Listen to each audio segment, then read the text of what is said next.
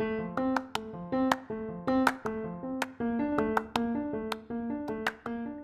are listening to Challenge to Lead, 5-minute thought nuggets to inspire you to be better.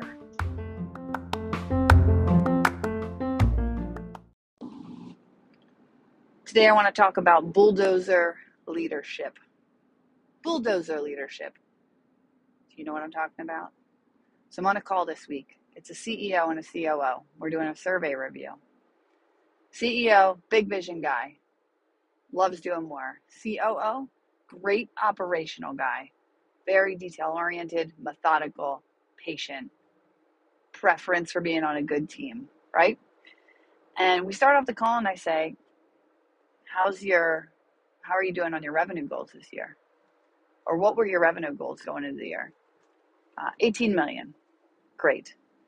And then the CEO says, they were 18 million, but now they're 19 million. And I see the COO kind of like give a pained grimace. He's like, 19 million. We're in May, so we're 5 years in, right? So they set their goals at 18 million. 5 months in, bumps it to 19 million. And then the CEO says, but I think we can do 20 or 21.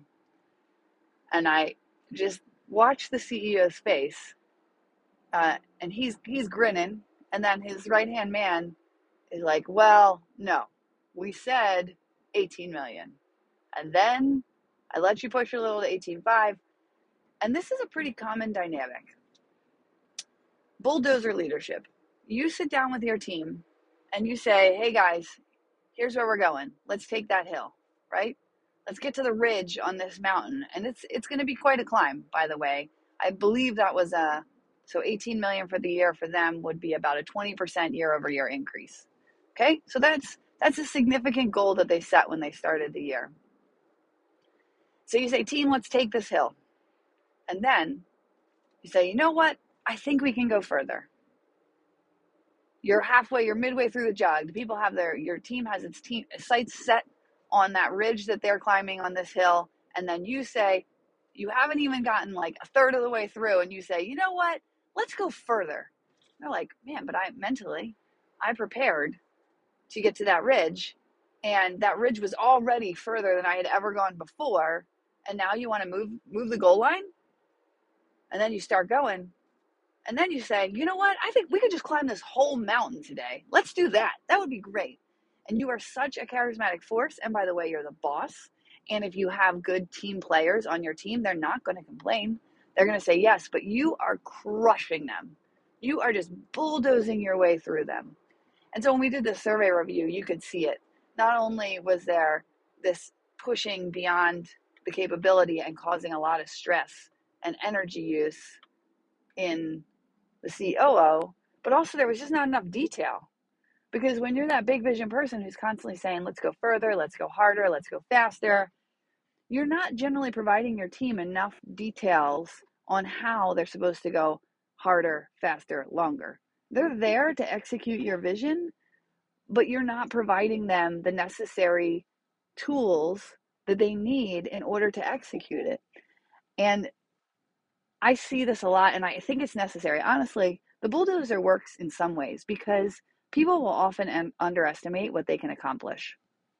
And we do need to push, right? You need to understand your team. That's part of leadership, is to push people to accomplish things that they didn't think they could do.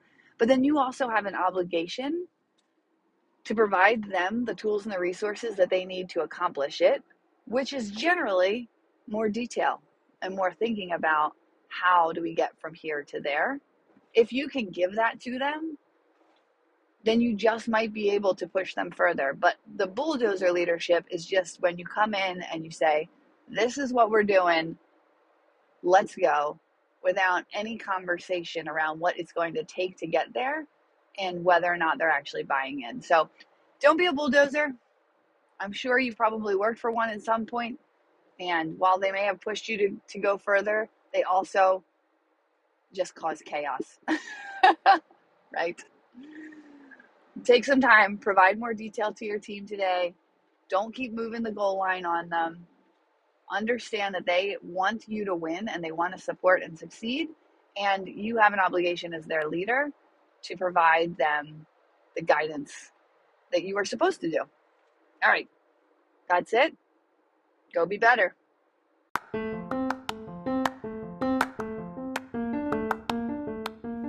Thank you for taking the time to listen today. I appreciate it, and I appreciate you. I have 2 challenges for you right now.